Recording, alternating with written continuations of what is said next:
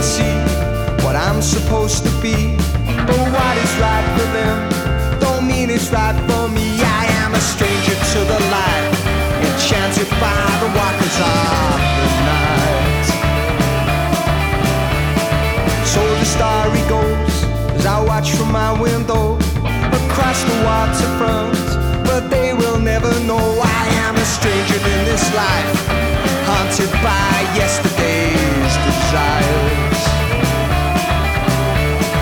When we meet again, you'll know I am to blame when you see me standing in the rain. Hello and welcome to episode 1737 of Effectively Wild, a baseball podcast from Fangraphs presented by our Patreon supporters. I am Ben Lindbergh of The Ringer, joined by Meg Rowley of Fangraphs. Hello, Meg. Hello. Went to a concert on Saturday, my first concert since pre-pandemic times, and I actually purchased tickets for this concert in pre-pandemic times. It was March 12th, 2020. I bought tickets to see Sleater-Kinney and Wilco at Forest Hill Stadium in Queens. And I remember mentioning that on a podcast at the time because that was, of course, right before COVID really hit the States in earnest. And that was shortly before we did a podcast about spring training being suspended. And I remember talking right around then because, of course, we didn't know how long everything would last. And I remember saying something that sounds extremely silly in retrospect and probably sounded silly even then about how maybe it'll just be a few weeks and we'll be back in action or something. And then I entertained the notion that this concert I had just purchased tickets for, which was scheduled for August of 2020, like, who knows? Maybe things won't even be back to normal by then. Will I even get to go to this concert? And little did I know that the concert would be delayed by a full year, of course. So those were the early days optimism. Anyway, this concert finally took place. And I went out to Queens and the forecast called for maybe a little light rain or brief rain, but it did not turn out to be brief or light. It was torrential and long lasting. And I got totally soaked. It was almost as if I had been submerged. I was wearing a t-shirt and my trusty pajama jeans, which is probably a better outfit than actual jeans because it's no fun to be wet in jeans. But I was sopping, like dripping. When I finally got on the train on the way back, there was a puddle collecting under me just of moisture from me. But why I mentioned this is that I went with a friend, and after the concert, which was like delayed and sort of shortened, but ultimately Sleater-Kinney and Wilco did both play. But after the concert, my friend was going to the bathroom and I was waiting outside for him. And then out of the darkness and the mist and the rain, I could hardly see, but suddenly there was a voice just coming from someone next to me who said, "Is your name Ben?" And I said, "Yes." And he said, "Really love your podcast." So, Effectively Wild listeners, they're everywhere. They're out there now that I'm out in the world. I don't get out much, so I don't get recognized by a lot of listeners. And I guess a lot of listeners don't even know what I look like and probably wouldn't recognize me standing there like a drowning rat. But this guy did. So that was nice. I have a lot of things to say about the story you just told, which is new to me. The first of which is, what are pajama jeans?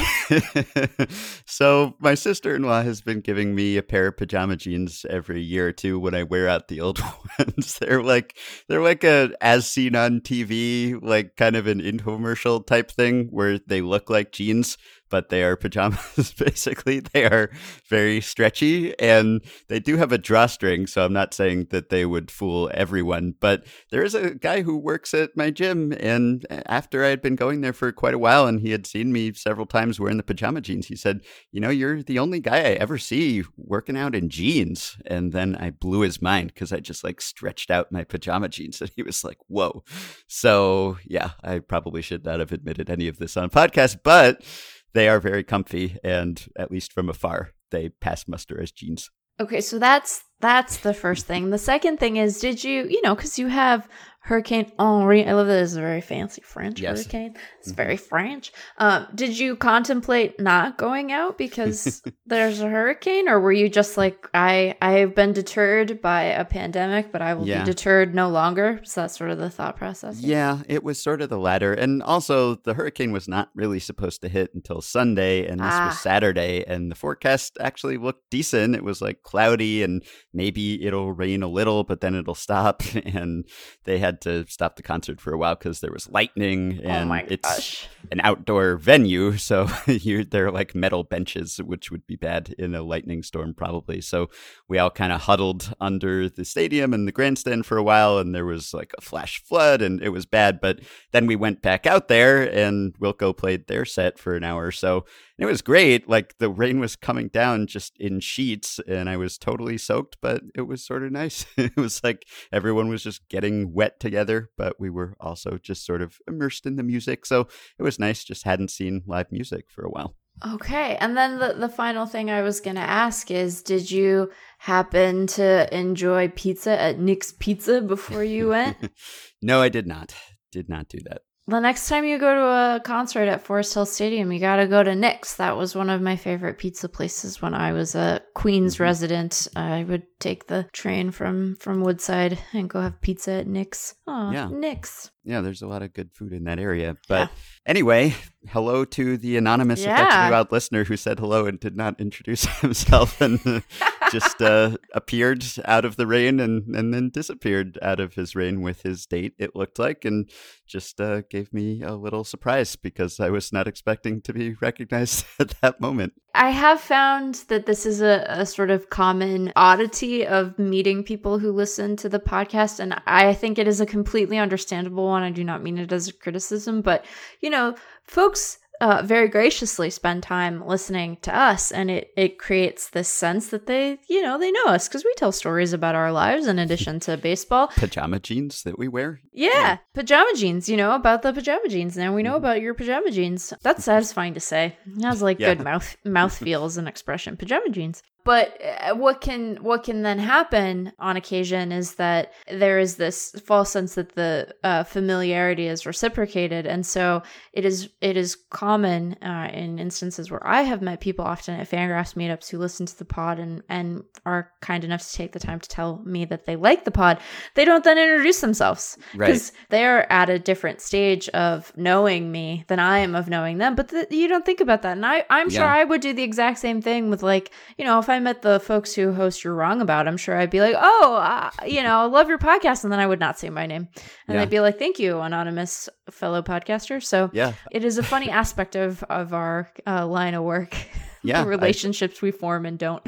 I felt bad that I hadn't asked afterward, but it was such a strange situation. I was just so wet.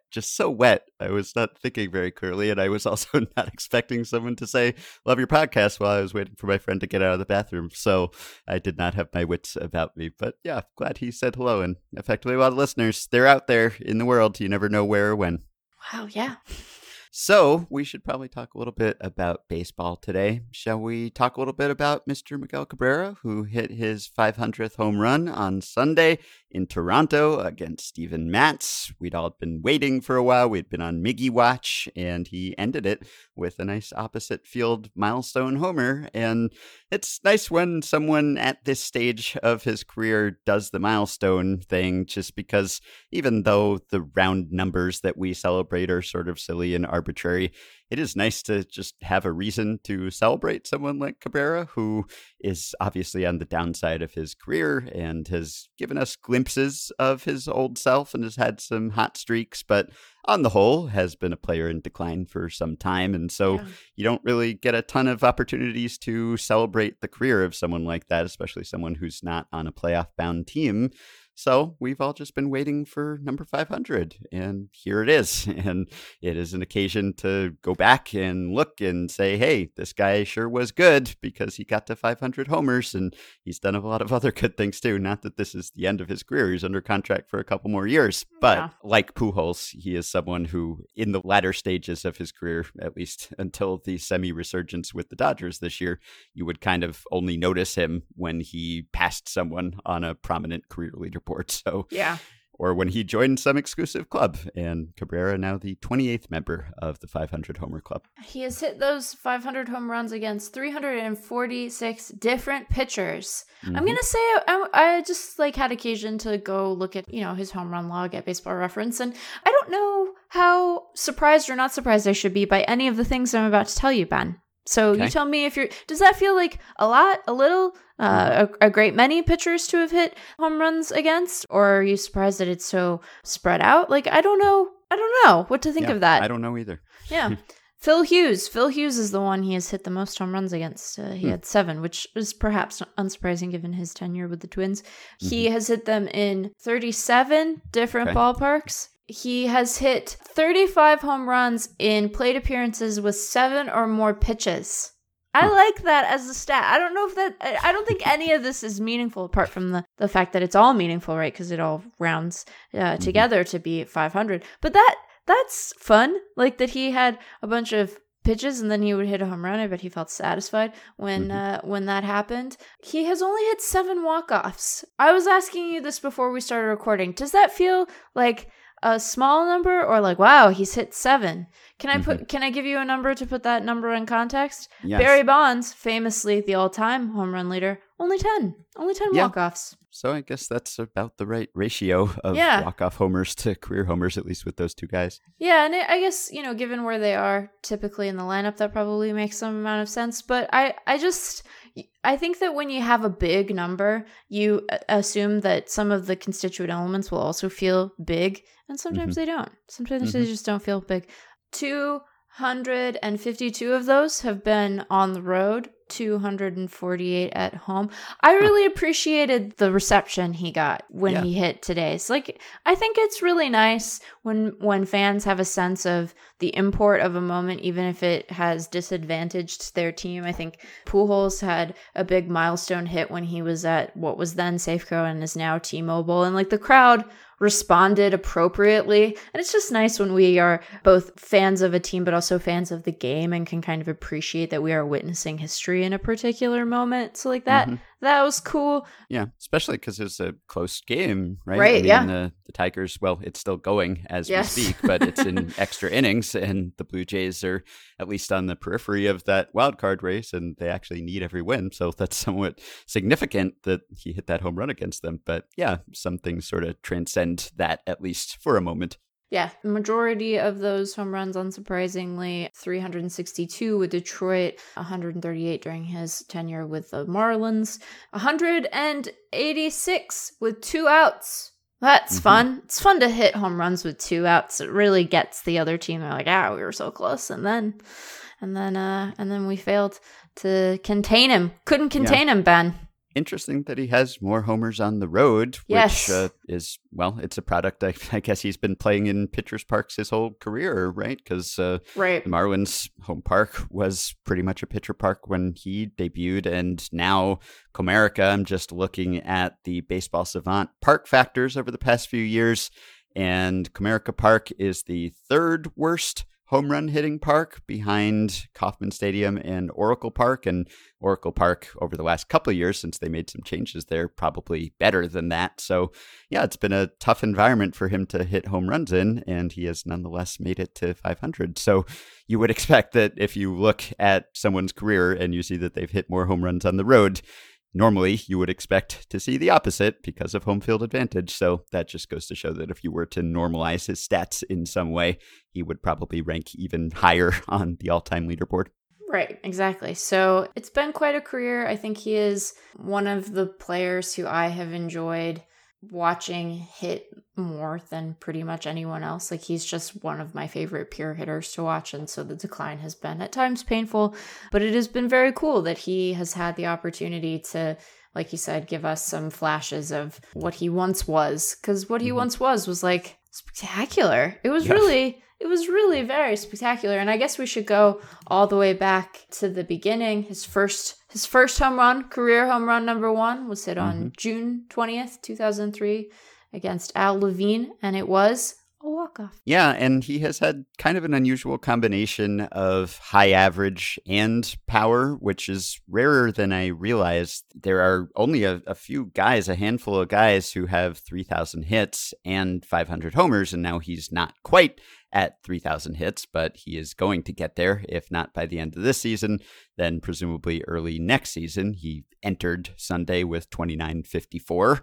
So the only AL/NL players with 500 career homers and 3,000 hits, I'm citing from MLB.com here, it's Henry Aaron, Willie Mays, Eddie Murray, Rafael Palmeiro, Albert Pujols, and Alex Rodriguez, and soon Miguel Cabrera will join that group. So it's really like only a quarter of the 500 homer guys also have 3,000 hits. And he could get there and probably will get there with a 300 career average and could retire with a 300 plus average. And yeah, I know it's batting average and 300 and this is all arbitrary, but this whole segment is sort of a celebration of arbitrary things, or at least arbitrary ways to appreciate actually great players. And if he does retire with a 300 plus average and the 500 plus homers and 500 plus doubles and 3,000 plus hits, he'd be the third modern era AL or NL player to do all of those things behind Henry Aaron and Willie Mays, maybe the two greatest right-handed hitters in history. So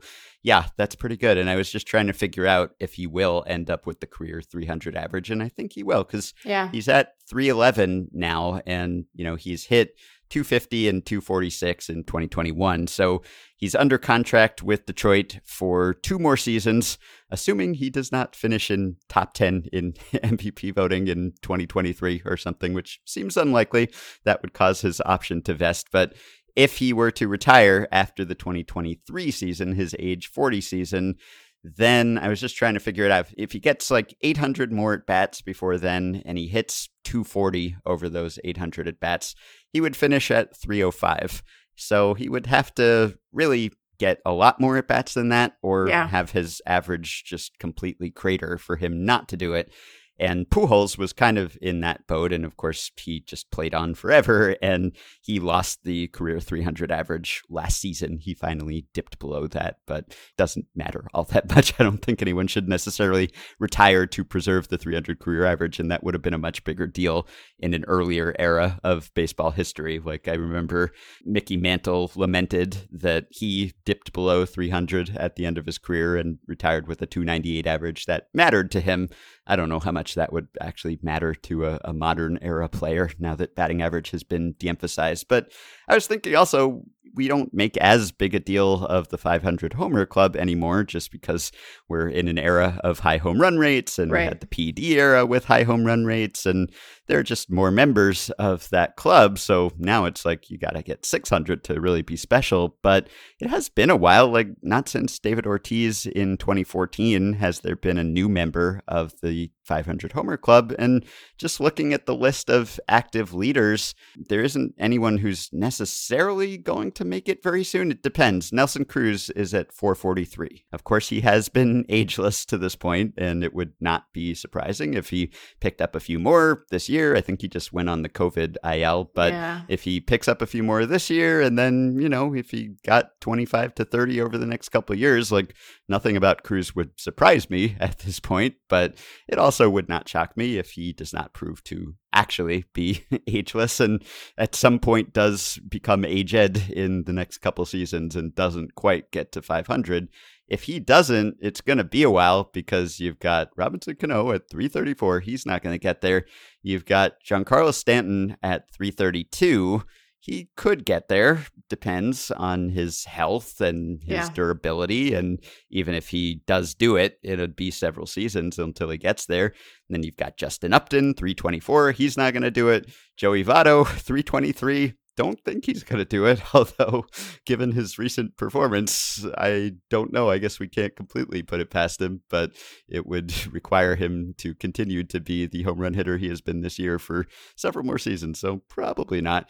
Evan Longoria, 314. He's not going to get there. And then Mike Trout, 310. And we certainly hope that Mike Trout will get there. So Trout might be the next guy to do it, unless Cruz can do it in the next couple years, or I guess Stanton, although Trout probably would do it before Stanton, I would imagine, I would hope, if Trout continues to perform at his high level. So it's not as if there has been an onslaught of guys joining the club lately, and there won't be an onslaught in the coming years either. So it's not quite as special, obviously, as it once was, but it's still semi-special. Yeah. I should also say, just in case people are listening, they're like, but Meg, you've forgotten an important fun fact about his first home run. It was his debut. That was in his debut. He was 20. Only Edgar Renteria at 19 was younger as a Marlin to debut. So a special day for Miggy in any number of ways. Yes, indeed. He still has a 143 career WRC plus despite his recent decline. So that's pretty darn good. Yep. So I wanted to mention, we talked last time about the message on the Reds video board. Ben. from Tom to Caitlin.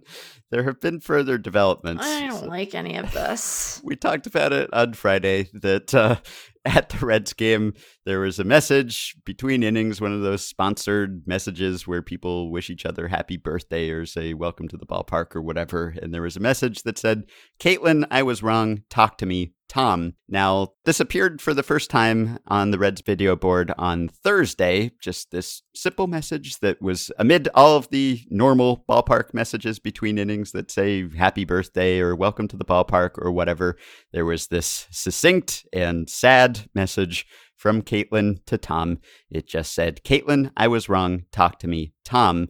So this appeared for the first time on Thursday. We talked about it on Friday. On Friday, it appeared again, identical message. On Saturday, it did not appear. So it seemed as if this was at an end. And then Sunday, it was back. So 3 of the past 4 games, the Caitlin and Tom message has appeared on the board.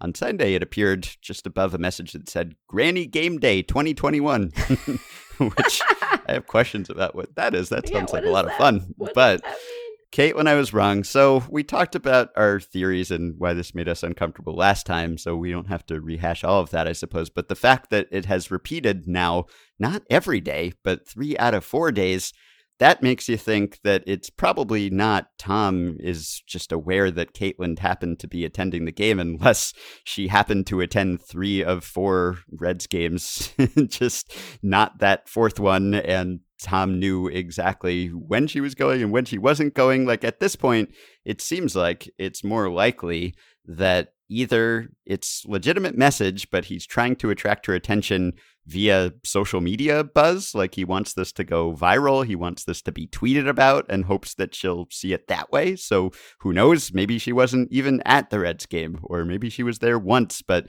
he's just trying to get the attention so that he's like shining the bat signal, the Caitlin signal here.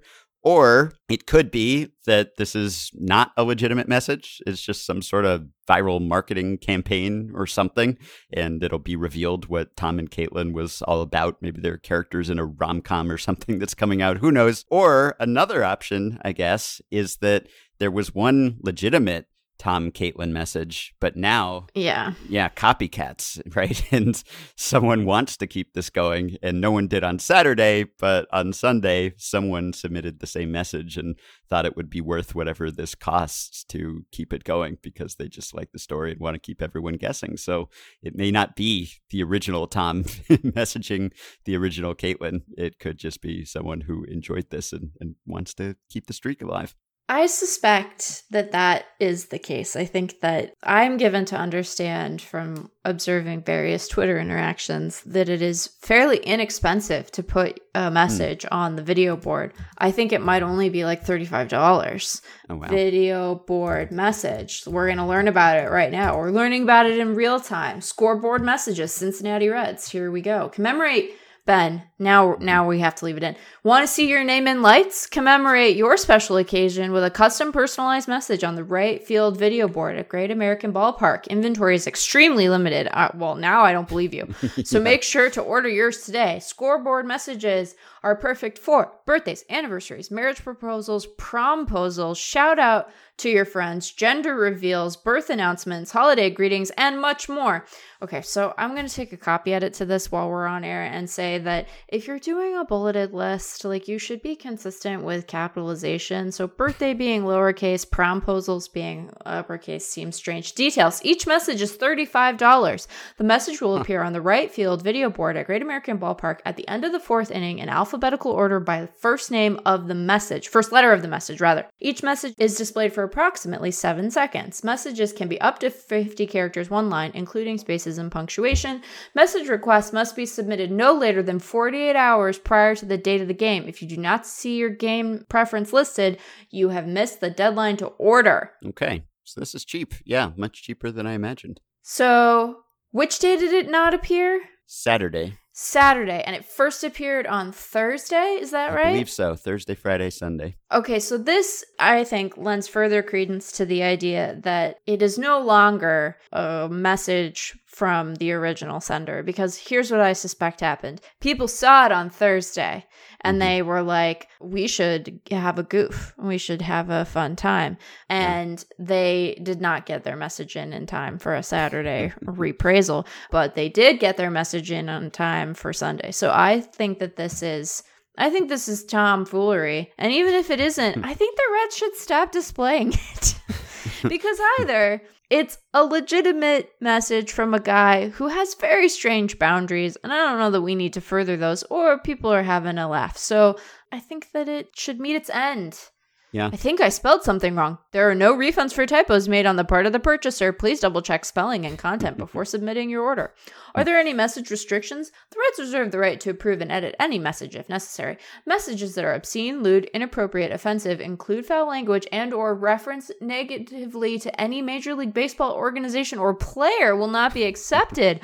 Wow. Additionally, the message cannot be used for commercial purposes. However, you may welcome a group or company that is attending the game. Was that a pun when you said tomfoolery, or was that unintentional? That was unintentional. Okay. I think that at this point, it's just a reflex. Like, I have no control over it anymore. Yeah. It's part of my personality. I need to go to some sort of special program. Well, the Reds have not lost since the message from Tom to Caitlin started appearing. So this could also be some Reds fan who is super superstitious and thinks that maybe we got to keep the win streak going here and we don't want the curse of Caitlin. So we've got to keep the message on the board because we're in a wild card race here. So that could be it. I don't know.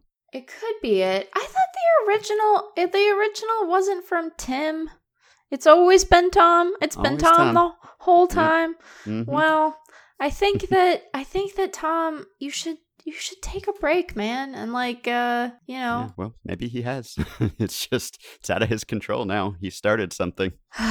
Goodness. Well, I did want to mention, just because I invoked that pennant race there, the Reds have inched ahead of the Padres now in that NL wildcard race. The Padres game is just getting going as we speak here on Sunday afternoon. But if they lose that one, the Reds would be up by a full game. And it looked like the Dodgers were about to close the gap with the Giants to maybe 1.5 games, but then there was a walk-off, right? Lamonte Wade, or was it a game winner late in the game? It seems like the Giants have done that a zillion times this year.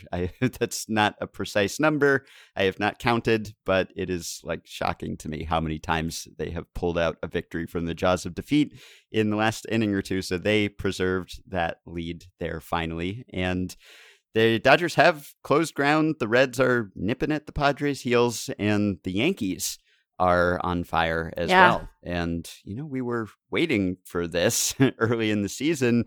There was a point where we were like, hey, don't worry about it. Just it's a long season. The Yankees are good. Everyone expected them to be good.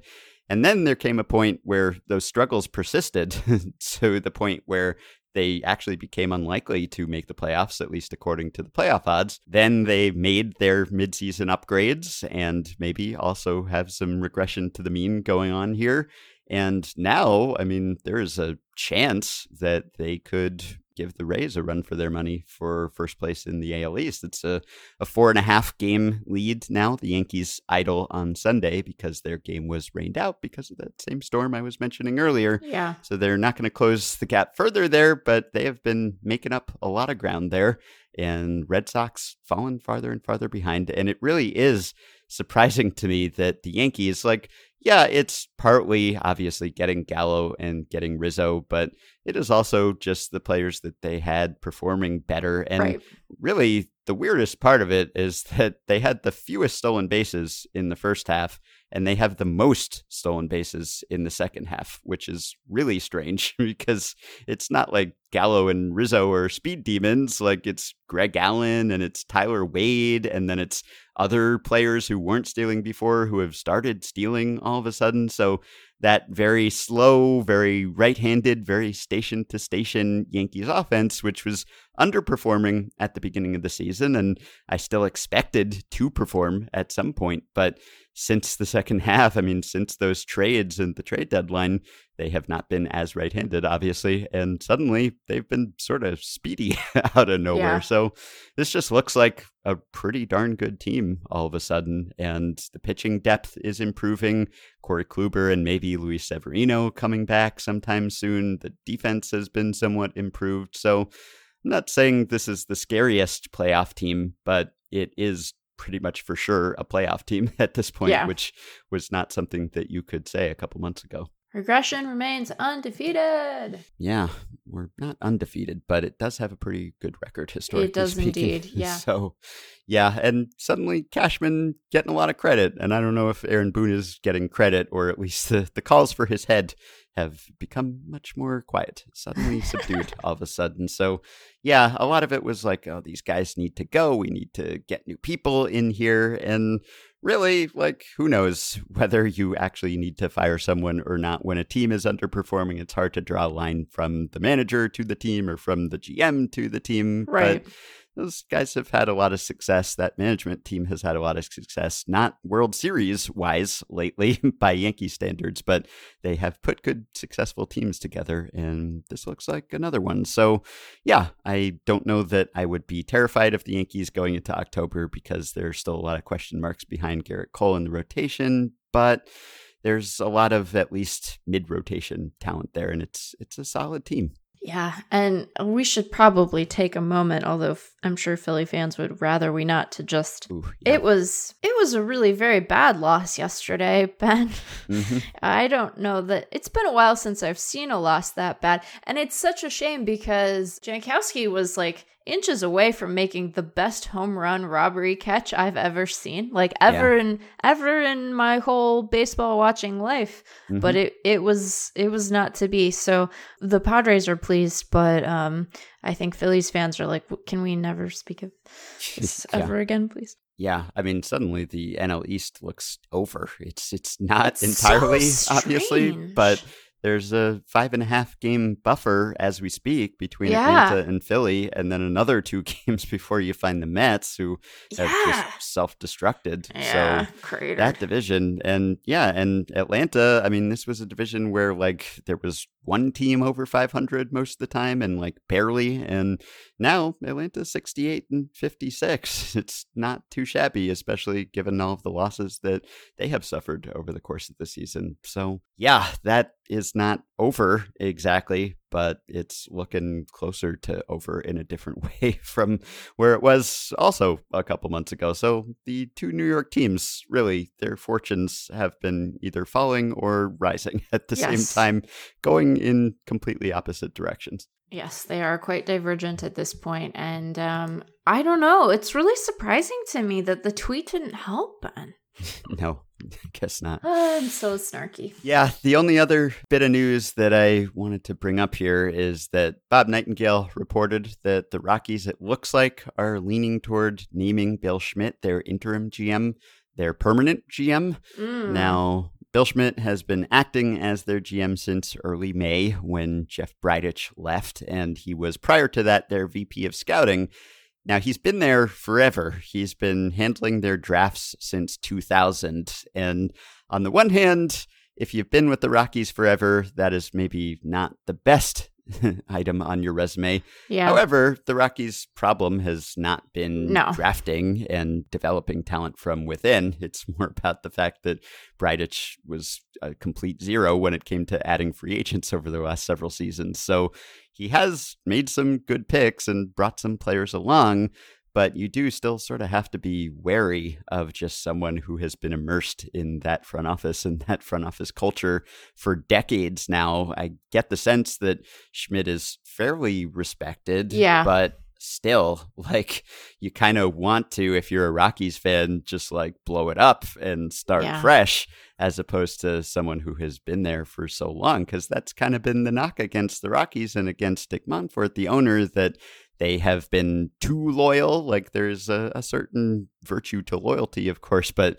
that they have not gone away from people who have been in that organization forever. You know, Dan O'Dowd was the GM forever. Bridich had been in the organization forever. And Schmidt has been in the organization forever. And so if you think this is a dysfunctional front office, then is promoting someone from within that front office the way to solve that? I don't know. I guess it's possible that like Schmidt was brilliant all along, and if they had just given him the reins, then the Rockies would have been fine. But still, it's got to sort of scare you if you're a Rockies fan and you just want something, anything, everything to change. And promoting another high-ranking executive from within that same front office is not that dramatic a change. Yeah, I think that it's tricky because a lot of what is tempering my reaction to him being promoted, and I think you're right to say that, like, if you talk to scouting people, he's well respected within the industry. I think people think that he has like good baseball acumen. As you noted, like the drafting hasn't really been the problem for them, right? It's been supplementing their homegrown pieces with good signings, which they've just seemingly been unable to do. And then of course there's like the, environmental concerns in Colorado that just make winning there hard, regardless of how good and savvy your front office is. But I think that the issue that really remains here is one of ownership, right? Because the idea behind bringing in someone new, well, that's only as good as ownership's willingness to listen to that person, right? And selecting someone who is going to strike out and sort of forge a new course for the franchise, well, you have to be empowered to do that within an org, and the owners seem pretty content and committed to being involved. Yes. Put it that way. And that involvement has not always seemed to be to the organization's benefit, and it doesn't seem to be particularly clear-eyed in terms of understanding where the Rockies are in their competitive window, which, as we have spent a lot of time saying over the last couple months, is seemingly nowhere, right? Just kind of nowhere at all. So I don't think that his resume necessarily precludes him from being the solution that the organization needs, but I think that the organization has to want one, and that has to come from ownership. And I don't know if you're more likely to get results there if there's a new voice that's brought in with sort of the explicit mandate to shake things up, or if maybe ownership is more likely to listen to someone with whom they've had a long-standing working relationship and one that seems like it's been relatively productive. So I don't quite know what the answer is. I think the best thing that a Rockies fan could hear would be the Monforts being like, we're just going to let him kind of figure it out for the next little bit and hire some new people and bring in reinforcements to sort of rebuild the front office to be in a position to move the organization forward and hopefully put a winning team on the field. And it seems very unlikely that we're going to hear those words in any sort of combination come out of ownership's mouth. So I don't know, Ben. It seems bad.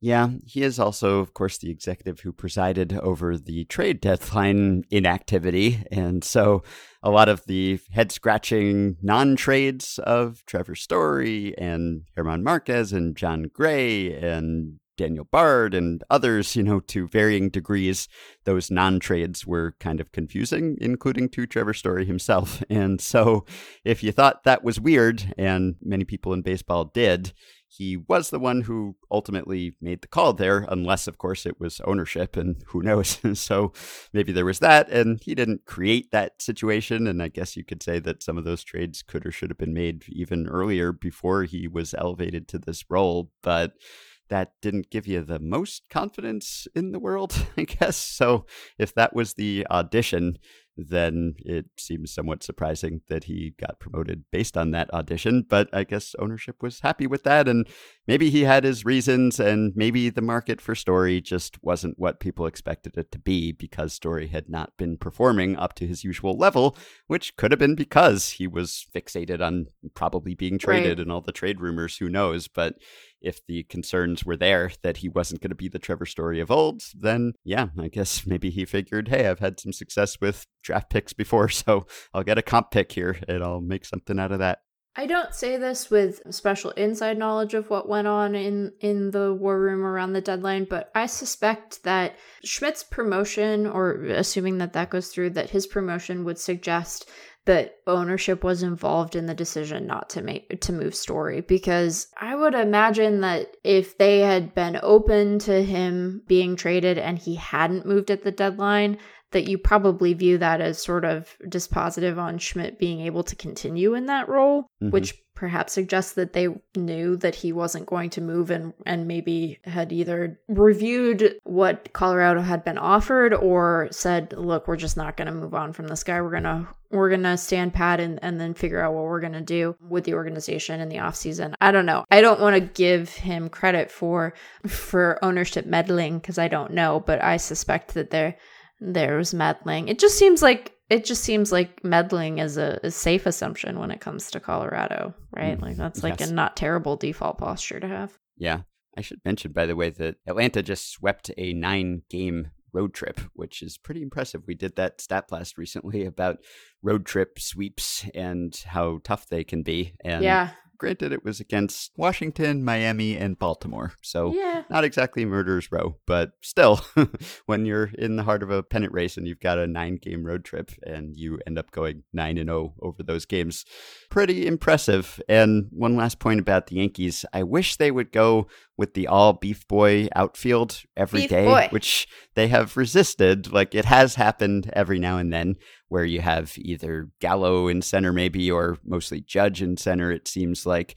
And then you have the one who is not in center is playing a corner, and Stanton plays a corner instead of DHing. And if they could do that consistently, it would be a really incredible lineup that they run out there, at least when they're all fully healthy. But they haven't done it regularly. They still have been using Brett Gardner or others who have kind of rotated in and out of that spot. And I guess they are doing that because they don't want Stanton to get hurt. And that probably makes some sense. I don't know. He has gotten hurt without playing the outfield at times, but obviously it does up the risk somewhat. But really, the offensive upgrade between whoever would be playing center and Stanton, and then you've got Voit who is hitting again, and you've got Rizzo, and you're trying to find playing time for them. So if you can open up that DH spot, then the offensive difference between whoever would be there and whoever would be in center field is pretty sizable. So it's, I guess, a kind of cost-benefit thing where it's like, do we want to keep Stanton healthy and preserve him in amber, hopefully, or do we want the offensive boost as we try to chase down Tampa here? So mostly they have gone with the former, but I kind of like when they go with the latter just because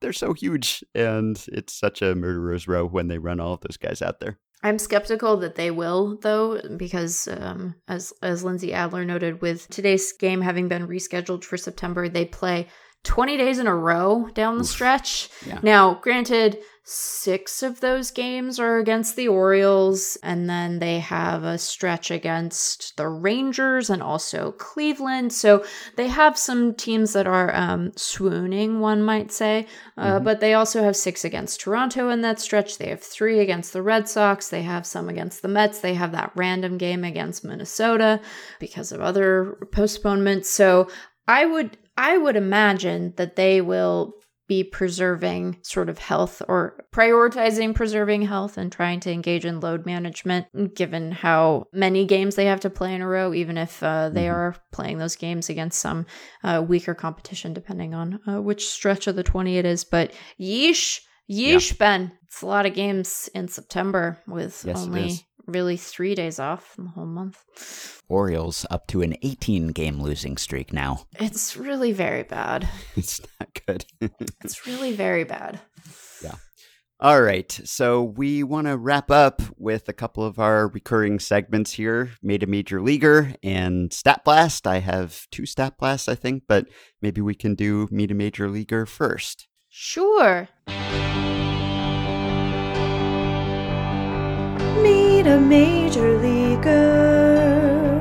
I am very eager to meet this nascent major leaguer.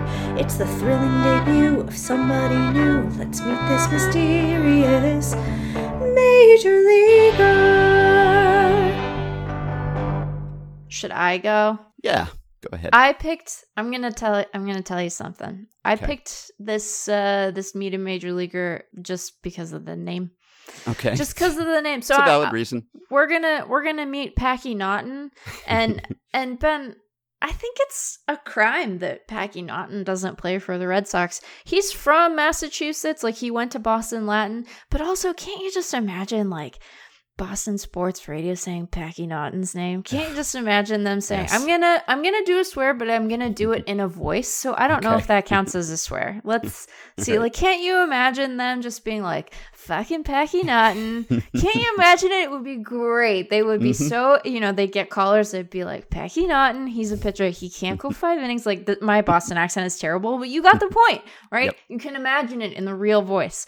So all of that to say, we're going to meet Packy Naughton today, who, as I mentioned, went to Boston Latin. He had Tommy John in high school, and so went undrafted out of high school, went to Virginia Tech, and then was taken by the Cincinnati Reds in the 9th round of the 2017 draft. He worked his way through Cincy's system, and then on August 31st of last year, he was traded along with Jose Salvador to the Angels for Brian Goodwin. So he was part of the Brian Goodwin trade. He obviously did not play last year, but he made he was called up, on August 4th of 2021, and then made his debut on August 8th against the Dodgers.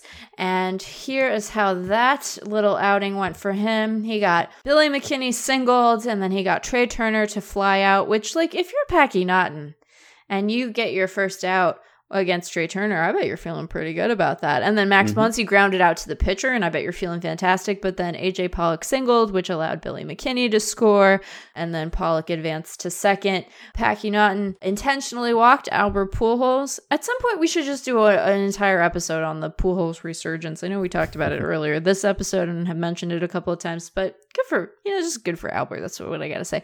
And then Corey Seager grounded out to end Naughton's afternoon. He has since been optioned back to AAA. His big league line at the moment, he has a 9 ERA, but a 1.68 xERA and a 6.17 FIP.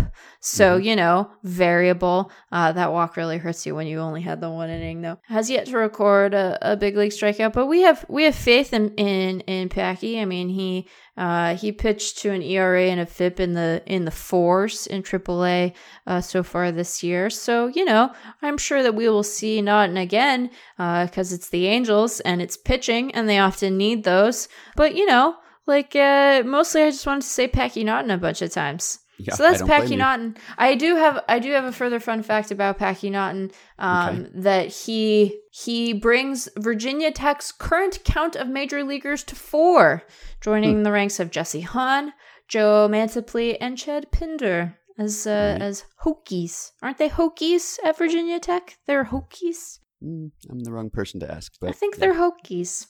And he's Packy Naughton, and he is from Boston. I mean, it's just like if you were like making up a guy to be from Boston and play for the Red Sox, wouldn't you name him Packy Naughton? Wouldn't you be like, Packy Naughton? Yeah, I can't decide whether he sounds like turn of the century gangster. It sounds old. Or... I mean, like, why not be both, Ben? Why can't he be a Prohibition era gangster who also played for the Red Sox? Yes. And of course, his given name is Patrick Joseph Naughton. Right. And nicknamed Packy. Did you say why he was nicknamed Packy? No. He is called Packy because his younger brother Liam could not say Patrick as a kid, so he called him Packy, and it stuck. This is like how my younger brother Cole couldn't say Lauren, my sister's name, so she was Garwin for a long time. We just call her Lauren now because, we're all adults and know how to say words. Right. But at the time, we were like, Garwin, sure, yeah, those don't sound at all alike. Babies are fascinating. Yeah, I always wonder about that. Like, when do you just know that you're sticking with this? Oh, like, yeah. Like initially, oh, it's cute. Like the baby can't say Patrick, so he says Packy, right? And then maybe the whole family starts calling you Packy as a joke. But like, how long does it take until it's like, no, this is just my name now. Like, it's not an inside joke at home. It's like not until Liam can actually pronounce Patrick. It is just going to be my name, and it's my name like at Baseball Reference and MLB.com, and like it's my professional name. Yes, please call me Packy, because my younger brother could not pronounce Patrick when he was very young. When do you decide, like, yeah, let's just stick with that? You know what? That's just my name for the rest of all time. Yeah, I mean, like, how many guys do you think there are on Baseball Reference whose nickname is the Baseball Reference name they're listed as? Right. Yeah, I mean, I bet it's not everyone, you know, especially now that we have the field for nickname. He just doesn't have a nickname. They are indeed the Hokies, Ben. They are. Yes, I see that on his Twitter bio now. Yeah. Yeah. Well, I mean, it's distinctive. We would probably not be talking about Patrick Naughton on this segment, but because he's Packy, we're talking about Packy Naughton. Right, because, you know, Boston Sports Radio doesn't sound as fun or as Boston-y when they're saying Patrick. Right. Patrick, like that's a accent agnostic name, but Packy Naughton, fucking Packy Naughton, Ben. Oh, it's not even good, but I enjoy doing it. Yeah, I enjoy you doing it. So my guy is also one with an interesting name, Griffin Jax. Griffin Jax was nominated by listener Paul. Feel free to nominate major leaguers you want us to meet.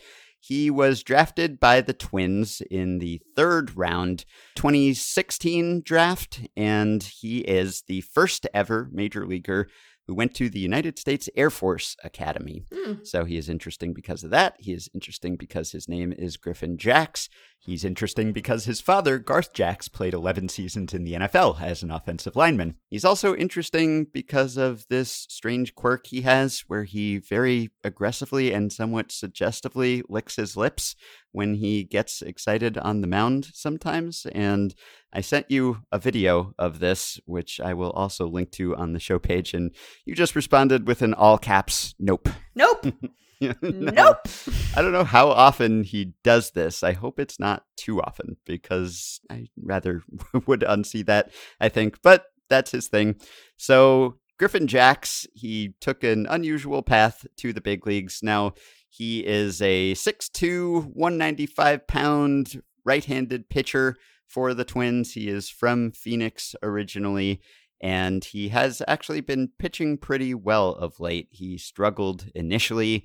His first appearance did not go well. He debuted against the Yankees on June 8th in relief and gave up 3 runs in an inning on a couple homers, and didn't really get a whole lot better from there for a while. And on July 3rd, he had moved to the starting rotation by this point, but at the end of that day, he had an 8.66 ERA.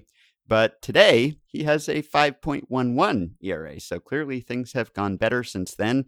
And over his last 5 appearances, all starts, he has a 2.73 ERA and a 633 OPS allowed, and 21 strikeouts in 26 1/3 innings against 7 walks. So he has improved, and maybe we haven't noticed because no one's watching the Twins these days, or because he started quite poorly. But things have started to look up for him. And just to talk a little bit about how he got here.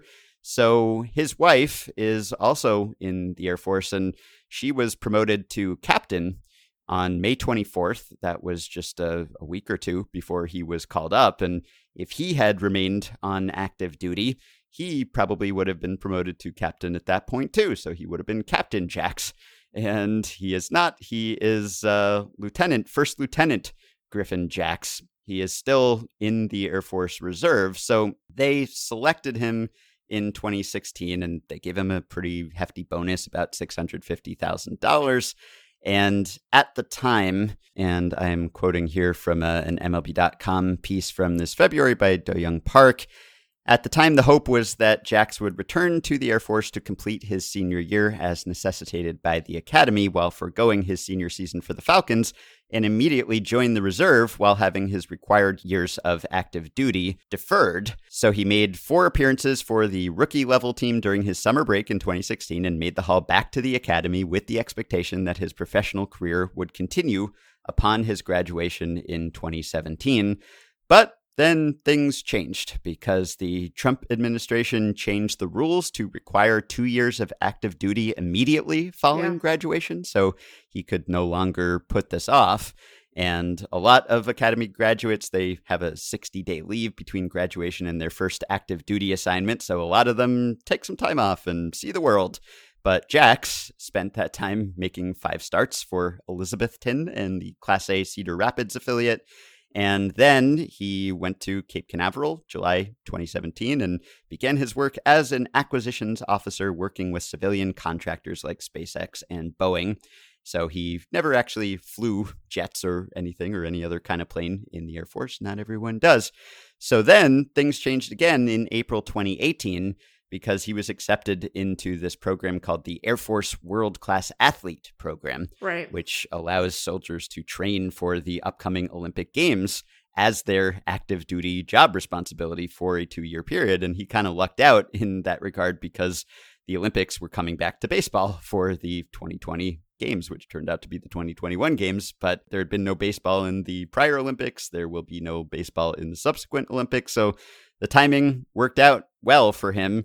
So he wasn't paid by the Twins because the Air Force didn't allow alternate sources of income for active duty soldiers, but he went to Fort Myers and made a bunch of appearances in 2018 and then pitched a full season in 2019 in the minors and then got an invite to spring training in 2020. And he had a career minor league ERA of like 3.18. He did very well.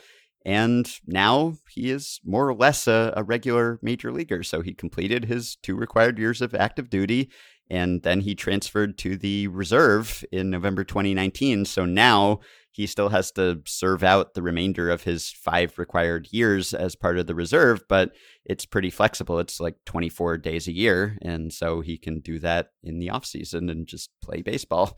And so his life has sort of settled down, and all the turmoil and the changes in various political administrations. Now he just gets to play baseball, and he is playing baseball pretty well. But he completed like 200 parachute jumps as part of his training. That would be probably a deal breaker for me. I don't think I am going to be enlisting anytime soon. Don't really feel like jumping out of any planes if I can help it. So he did that. And now compared to that, I imagine that playing baseball probably not quite so scary as jumping out of a plane very high up. His wife outranks him now and is still serving, and she is, I think, an intelligence officer at Moody Air Force Base in Georgia. She's kind of keeping up that parallel career while he plays baseball and licks his lips on the mound. But his plan, if baseball had not worked out, he was evidently interested in joining the Special Forces and could have become a combat rescue officer, where he would have been involved in personnel recovery operations and like jumping out of airplanes to rescue people in the water and that sort of thing. But as it turned out, he doesn't have to jump out of any planes anymore if he doesn't want to. Yeah, I mean, yeesh. I wouldn't want to jump out of a plane. It is interesting that the rules around this stuff change, and it feels like it shouldn't change so frequently that it can have an impact on players' careers, but it's like this happened with him. Like, it was an issue with Noah Song. Right. So, this is... You would imagine that both for the player and the organization drafting them, that a bit more predictability would probably be welcome here. Well, all right. We have met our major leaguers for today, Packy Naughton and Griffin Jax. A couple of excellent names added to the rolls of major leaguers. So now let us wrap up with our stat blasts. They'll take a data set sorted by something like ERA minus or OPS plus, and then they'll tease out some interesting tidbit, discuss it at length, and analyze it for us in amazing ways. Here's today's Stat Blast.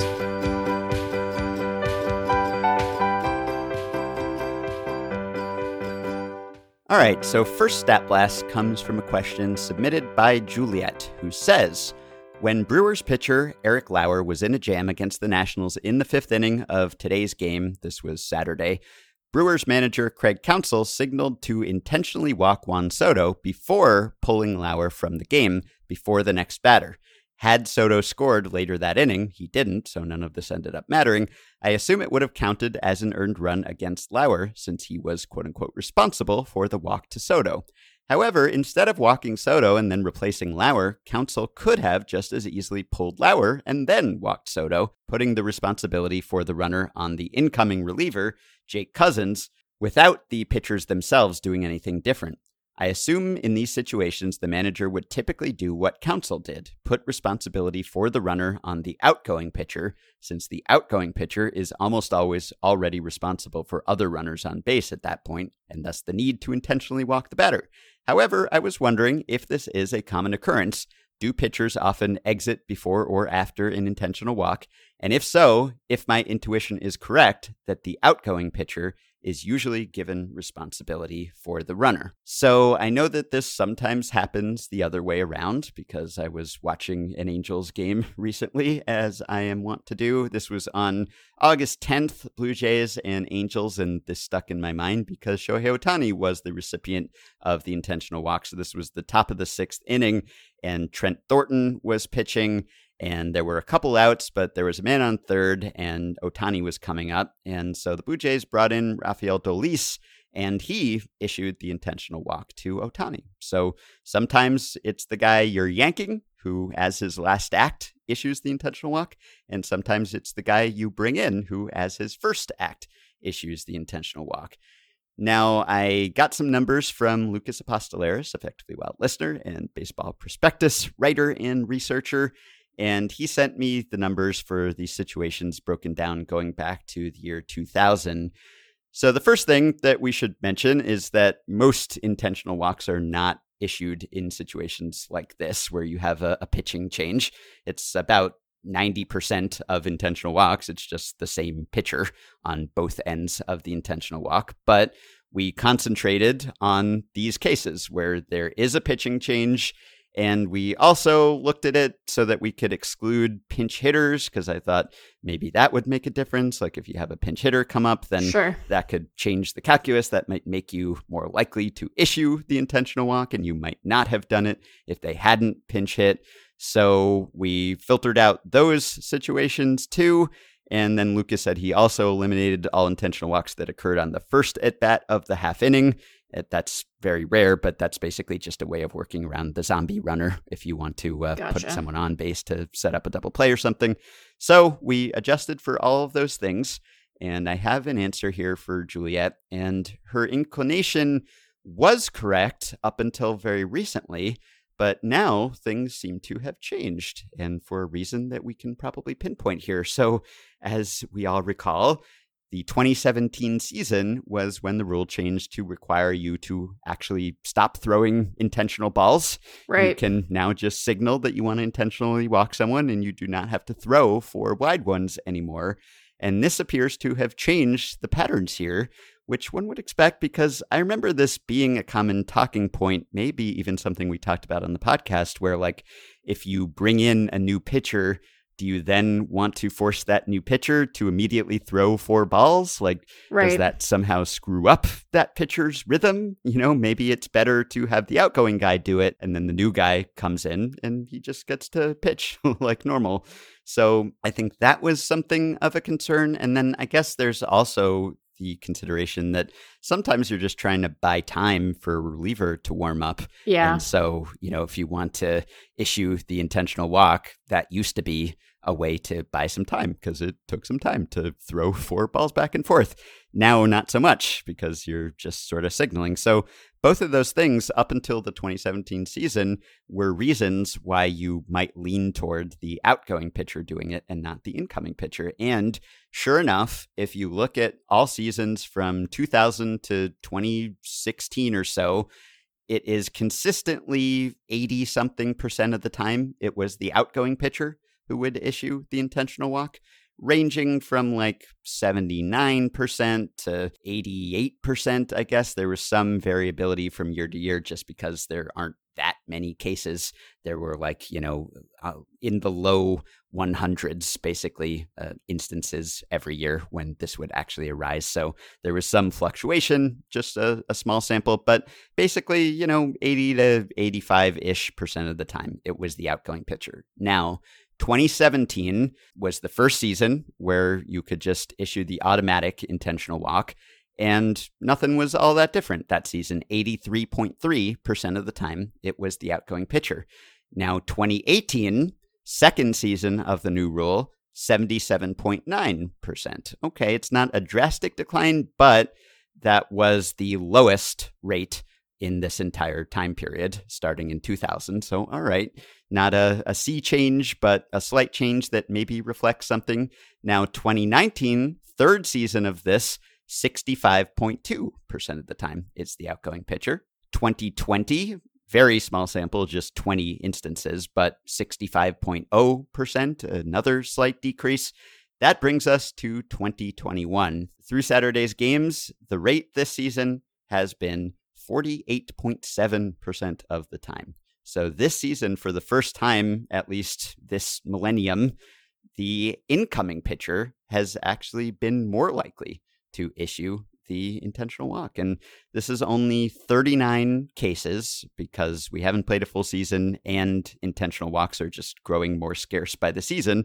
So it hasn't arisen all that often, but 48.7, it's now basically like a coin flip. It's like 50-50 whether the outgoing guy does it or the incoming guy does it.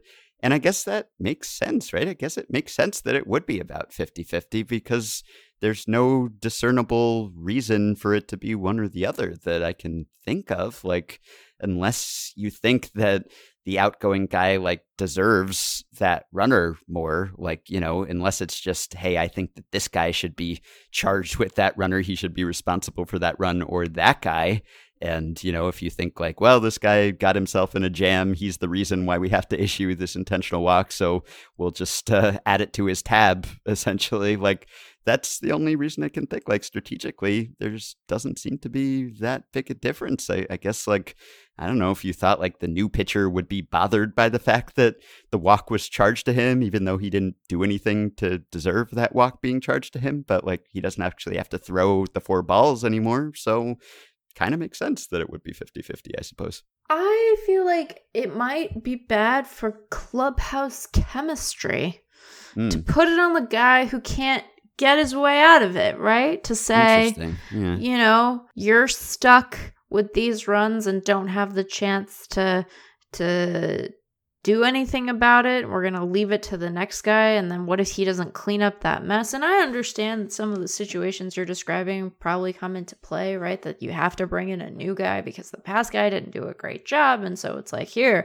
additional consequences. But an intentional walk, that feels like the sort of thing that you'd hate to get dinged with because you didn't pick, right? That's coming from the manager. That's not you.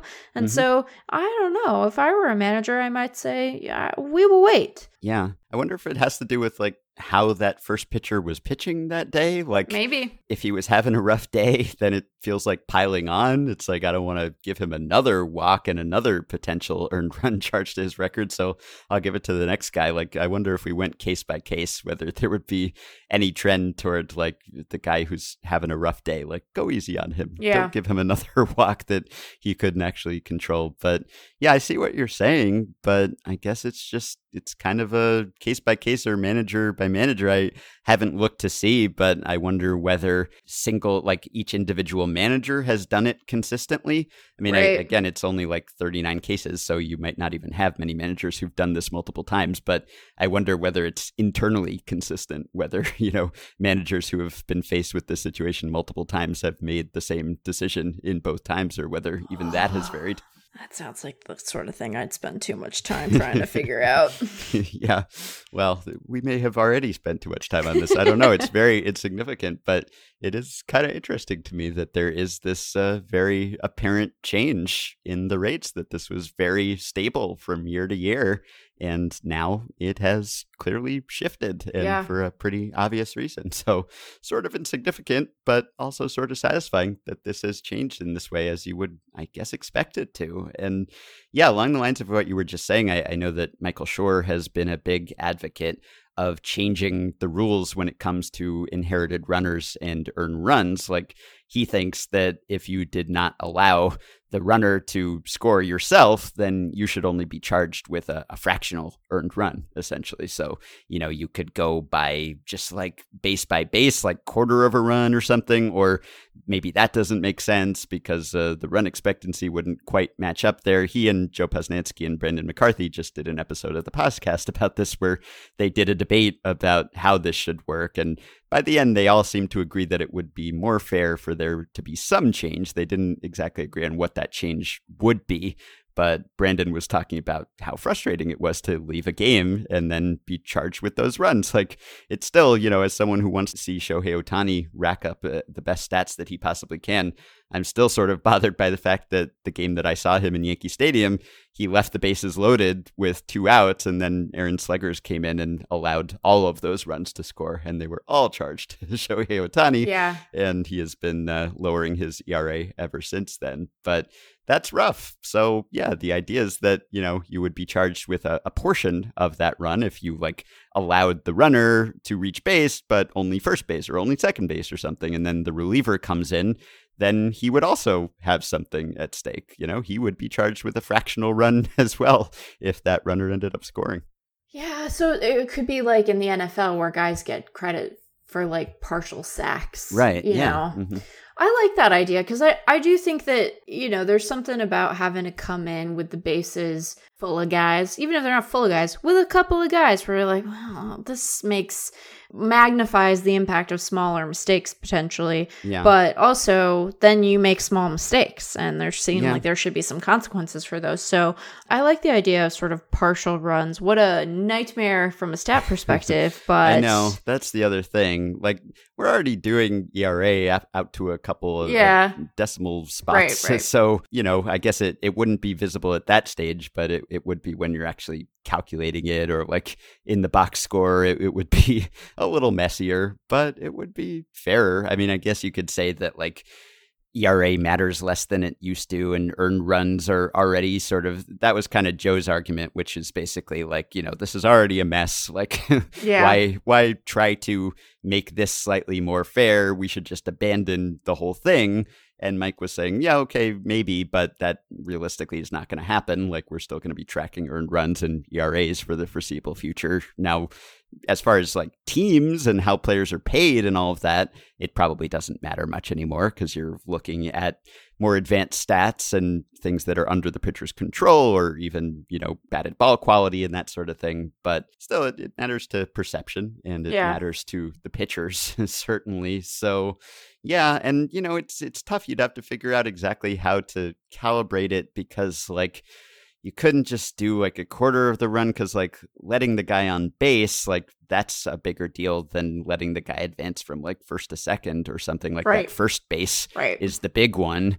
But then also, if you are brought in with runners on base or with the bases loaded or something, it's harder to pitch in those situations. It's harder to pitch with men in scoring position or with a guy on third. So you have to worry about passed balls or wild pitches. So that's tough too. So it's less of a headache to just say, stick with this traditional system because we're all used to it. And hopefully we've moved on to better ways to evaluate pitchers anyway. Yeah, I suspect that the weight of inertia is often what rules the day in situations like this, but I don't think that we would design the system quite the way we have if we were doing it from scratch. If we started today and we're let's do baseball, all the fields are the same size, first thing. Yeah. And then second of all, we're going to figure out how to deal with assigning responsibility for inherited runners. That would be the second thing we would do. Right. Yeah. And I remember this being a topic of conversation back in 2016, 2017, when we knew that the rule was changing to automatic intentional walks. Right. People asked, do you think there will be more intentional walks now? Because all you have to do is just hold up your hand and your finger and signal for it. And I forget what we guessed, but intentional walks had been becoming less common for quite a while, just because, sabermetrically speaking, they're generally pretty ill-advised. Yeah. And there was no real bounce back in the rate of intentional walks. Like, it went from 0.19 per game in 2016 to 0.20 per game in 2017, but then back to 0.19 in 2018, and then 0.16 in 2019. And then, of course, things get weird with per game stats, but they've been even less common in these last couple seasons, and I'm sure even more so if you were to take out the weird zombie runner ones. So yeah, this is coming into play less and less often these days. But when it does, and when there's a pitching change, and when there's no pinch hitter, although actually filtering out the pinch hitter didn't make that much of a difference, really. But now we know that it's essentially a toss-up as to who gets that intentional walk charged to their record. Well, all right then. Yeah. Now, the last question and stat blast here, this is prompted by an email from Mike, who says, after taking an online quiz created by one of the Sox Machine site writers asking to name every player in White Sox history who has ever hit a walk-off home run, I ran across the amazingly named catcher Yam Yaryan. I don't know if it's Yaryan or Yaryan. It's probably Yaryan, but I'm just going to say Yaryan because it sounds more like Yam, and I enjoy that. So needing to look this person up, I discovered that while he hit a walk-off on September 7th, 1922 against Cleveland, he only had 2 career home runs. This, of course, naturally raises the question, has there ever been a player whose only career home run was a walk-off? I imagine that there has been, but then who had the most and fewest plate appearances of those players? I want to believe that no one has done this, if only so that I can remember the immortal Yam Yaryan for this. Other fun facts, Yam played 20 seasons in the then minors until he was 47 years old, and once hit 41 homers in a season in Wichita. So we started this episode by talking about walk-off homers, and we are coming full circle here to end with walk-off homers. So just a few things about Mr. Yam Yaryan for a second here, because how could I not? No, how could you not? So obviously my first question was, why is he nicknamed Yam? And that was a harder question to answer than I expected it to be, because his actual name is Clarence Everett Yaryan, and somehow he ended up being Yam Yaryan. And I was looking through newspapers.com, through the old archives, to try to figure out why he was named Yam or nicknamed Yam. And I kept finding other nicknames of Yam Yaryan, which was really not helpful. So I found this, the Birmingham News, March 1943. Ty Cobb gave him the nickname of Old Muscles in an exhibition game between Birmingham and Detroit. He was an almost dead left field hitter and hit more balls against the fences than any other Barron slugger. So he was nicknamed Old Muscles. That did not help me answer why he was nicknamed Yam. And then I found another newspaper article. This was in the Hartford Courant, March 1932. Veteran catcher once earned nickname Tarzan of the Minors. So this says Everett Yam Yaryan, who once earned the title of Tarzan of the Minors because of the brutal punishment he administered to little baseballs with hickory cudgels, should add quite a punch to the New Haven Bulldogs, with whom he recently signed. Yam is no spring chicken, but hitting is one thing the boys don't forget how to do. Nor is Yaryan exactly a dud as a receiver. I read a number of articles about Yam Yaryan, and the press, the contemporary press, was in awe at the size of this lad. Like, he sounds like he was an absolute unit or something, you would think, reading these accounts. Like, here's another one from the Chattanooga Daily Times, 1931. Yam Yaryan, the strapping backstop, picked up by the Lookouts last week, and he hit a homer in this game. And they say Pat served a slow one to Yam, a wobbly affair on the outside edge, but Yam doesn't have to get them perfect. One twist from those brawny shoulders and that horsehide flattened out against the old stands in left. And it goes on from there about how Yam is just such a fearsome, intimidating physical specimen. I'm reading these accounts thinking, this must have been a monster of a man. Would you care to guess the listed dimensions of Yam Yaryan, keeping in mind that this is someone who played almost a century ago? 6 foot. Not even. Not even 6 feet? Yam Yaryan listed at 5'10", 180. He's like basically my size, and the press at the time was going on about just the strapping, immense size of Yam Yaryan. So different era. I'm sure he was quite strong, but also 5'10", 180 in the 20s and 30s was a little bit different from what it is today. So anyway, my search finally concluded, and I did discover why Yam Yaryan was nicknamed Yam Yaryan. And it was, I guess, pretty much what you would have expected. I mean, I was looking everywhere for confirmation. I imagined that, well, maybe he just liked yams. Yeah, does he just like yams? Yeah, that's it. He just liked yams? Just liked yams. So, oh my God. Hartford Courant, 1932. Yaryan got his nickname from his insatiable fondness for yam pies. And the New Haven grocers will have to send south for a supply of the toothsome tubers if yam is to feel at home this summer. I like the idea that like they actually did have to, like the New Haven grocers were like, oh, we just signed Yam Yaryan. We better stock up. Ship in some our yams. yam pies here. Yeah. I also like his insatiable appetite. Like, was he just downing these things daily? Or was it one of those things where like maybe he just happened to eat one at a certain time and everyone was like, oh, Yam Yaryan over here. And it just stuck like Packy Naughton or something. Like, Packy Naughton. You know that viral tweet from a couple of years ago about the Grink, the typo. Yeah, so it's like in brackets, me telling my story how I survived a plane crash and lived on a deserted island for a year. It was crazy. And then in brackets, friend who once got a text from me where I accidentally called the Grinch the Grink. Was the Grink there? So I wonder if it's a similar thing where like maybe Yam Yaryan just like he had a yam pie with the wrong person at the wrong time. And after that, or maybe like it was, one day and he just happened to eat a bunch of yam pies and forever he was Yam Yaryan from then on. But it was very frustrating digging into the archives and I'd find some articles that were like Yam Yaryan who needs no introduction. And it's like, no, he does. Or at least I need to know why he was nicknamed Yam Yaryan. Anyway, now we know. Yam Yaryan. Yam Yaryan. He just really liked yams. Well, he couldn't have been Beef Yaryan because he was not a beef boy. Well, by the standards of the day, a beeflet. A beeflet, if you will. I guess so. Anyway, that was not even the question, but it took me down a detour to figure out a little bit more about Yam Yaryan. And I also learned more about yams themselves. Yams are kind of a confusing entity. Like they are often interchangeable with sweet potatoes, but are not always actually sweet potatoes. There are some yams that are different from sweet potatoes. Anyway, I learned a lot, but that is beyond the purview of the StatBlast. So I sent this question to frequent StatBlast consultant Ryan Nelson, and I should probably remind everyone after that long diversion into Yam Yaryan that the question here is, has anyone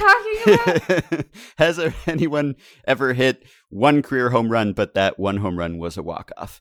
And so Mike was sort of doubting that it had ever happened or hoping that it had never happened so that Yam Yaryan in his one career walk-off and two career major league homers, although he did hit more than 200 in the minors. So Mike was hoping that Yam would be the only one or close to the only one. But no, Ryan says, I was ready to look this up and for the answer to be no, that it has never happened. But in fact, it has.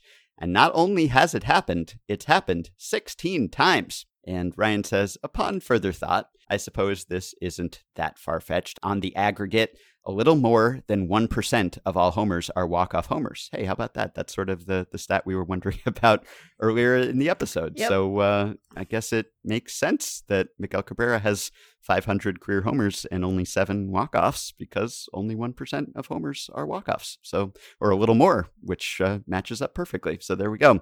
And Ryan continues, there are 1,495 players with one career homer. That's through the end of the 2020 season. And 16 is about 1% of 1,500. So how about that? So I'll just read out the list of 16 names here. This is from earliest to latest. We have Bernie James, Bob Patrick, Walter Sessi, Jack Conway, Bill Davis, Steve Hargan, Jose Arcia, Keith Lampard, Dave Criscione, Craig Lefferts, Juan Guerrero, Willie Canate, Ray Montgomery, Essex Sneed, Craig Brazel, and Henry Urrutia. He was in 2015, and Bernie James, the first guy on the list, was 1933. Now, some notes on the list. 2 pitchers are included. Cuban middle infielder Jose Arcia has the most plate appearances of anyone on the list. So 662 plate appearances for Jose Arcia, 1 homer and 1 walk-off. And Orioles catcher Dave Criscione had the least 10 plate appearances. Now, Crissioni, I hope I'm pronouncing that correctly, is a bit of a 15 minutes of fame story. He played 7 games over a 2-week span in the summer of 1977, and he went 3 for 9, including his one and only homer, to walk off the Brewers in the bottom of the 11th inning on July 25th. An excerpt from his Sabre bio. Baltimore nearly lost the rain-delayed Monday night contest on July 25th on a surprising 9th-inning homer by Len Sakata, a 5'9" Brewers rookie who'd been in the majors for 5 days. When the Orioles came back to force extra frames, however, Crissioni entered the game in the 10th. Brooks Robinson led off the bottom of the 11th for Baltimore, and the catcher grabbed his Bump Willis bat to hit next. Rudy May told Crissioni, "You know what we need, baby." "I just kind of winked and then went on deck," he said. The 40-year-old Robinson grounded out in what proved to be the final Memorial Stadium at-bats of his 23-year career. His locker was adjacent to Crissioni's, and the Orioles legend had welcomed him by name on his first day in the big leagues. As Crissioni, wearing his orange alternate Orioles home jersey, prepared to hit next, he knew that his brother Pete and family were among the leftover fans from the announced crowd of 8,219 on a late, damp night. They had driven down from Dunkirk, aware that chances to see him in Major League action might be few. Sam Hines, a 6'6" right-hander, missed with a fastball. He then threw a slider that his fellow rookie fouled off. There's a little uncertainty about how many pitches ensued. The exact count has been reported as 2-1, 1-1, or 1-2 by various sources, but nobody disputes that Crissioni crushed a game-winning homer about 360 into the left field seats. "I was running so damn fast that I almost missed first base," he said. "I was smoking. I was on my way to second and said to myself, this is going to be over before I get a chance to enjoy it, so I kind of slowed up." The fans, the players, everybody went berserk, said Orioles publicist Bob Brown. When Dave got back to the dugout, he was screaming, "Woo, woo, woo," said Baltimore manager Earl Weaver. "He scared hell out of me." When his brother joined the post-game clubhouse celebration, Brooks Robinson handed Pete a beer while Dave entertained reporters. "My father's on his second childhood because I'm in the majors, and Joe Garagiola told me he'd put me in the Italian Hall of Fame," Crissioni said. He also remarked, "I hope I never wake up." Aww. And then he would go 0 for 3 on July 28th and work as a defensive replacement on July 31st, and that was it. That was his last game. He was not called up in September. Then in 1978, he was cast as a backup and had only 207 at-bats all year at Rochester. "They want to play Kevin Kennedy every day," he explained. Red Wings manager Frank Robinson told me, "There's nothing I can do about that." It prompted Crissioni to ask for a trade. That request was not granted. Thus, in 1979, Crissioni did not report to the team. "Why waste my time? Go down there and get released," he said. "I don't want to play the same role again." He finished his career with a .274 batting average and 79 homers in 828 minor league games, and a .333 average with one very memorable round tripper in the majors. So that's a 173 career OPS plus. Not bad. I will link to the data that Ryan sent along. He also included the total tally for walk-off everything, which led to some interesting fun facts. So there have been 22 recorded walk-off balks in MLB history. No batter has been at the plate for more than one. Johnny Gomes is the only player ever to have multiple walk-off hit by pitches, August 21st, 2011 and April 11th, 2012. And on August 1st, 1971, Willie Crawford became the only player in MLB history to walk off a game due to catcher's interference. From a write-up on BaseballToaster.com, in the 1971 game that ended on catcher's interference, it occurred in the bottom of the 11th in a 4-4 game between the Dodgers and Reds. With the bases loaded and 2 outs, Manny Mota attempted to steal home. Johnny Bench came up from behind the plate and stood in front of it to get the pitch and then tagged Mota. However, since Crawford did not have the chance to swing the bat because Bench was standing in front of him and out of the catcher's box too, Bench was charged with catcher's interference, and Gibbon was also credited with a balk under Rule 7.07. This is not to be confused with the August 12, 1995 Dodgers game, which also ended in a walk-off catcher mishap. In that game, the catcher touched the ball with his mask while the bases were loaded. That's something that happened just this season in the majors, which invoked Rule 7.05D. Each runner, including the batter-runner, may, without liability to be put out, advance 2 bases if a fielder deliberately touches the thrown ball with a cap, mask, or any other part of the uniform detached from its proper place on the person of said fielder. That's an equipment violation, not catcher's interference or a catcher's balk. But that happened recently too. And then Joe DiMaggio is part of a tie for most walk-off triples all time with 3, shared with his contemporary second baseman Connie Ryan.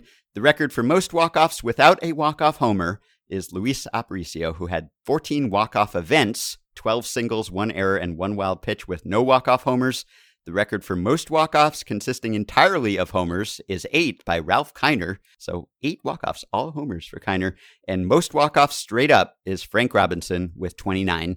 But relatively close to the top of the list is recently mentioned Manny Mota, who had 20 walk-offs with only 1 being a homer. And Jim Thome, who hit 612 career homers, he has the record for the most walk-off homers with 13. So thanks, as always, to Ryan. That's all going back to 1916 when play-by-play becomes available. Wow. Yep. So now it is time for you to go on vacation.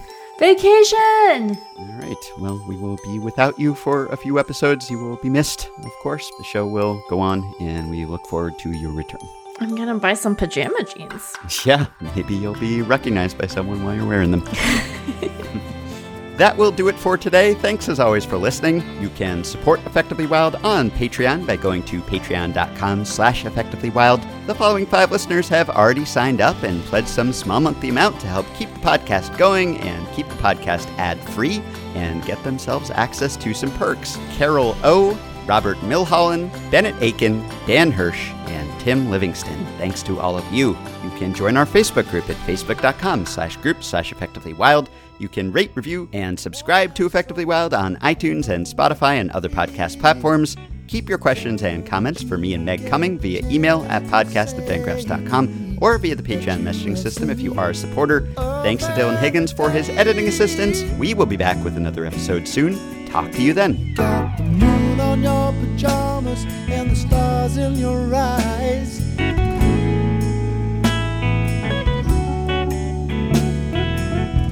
Sweet child, you're a dream in disguise.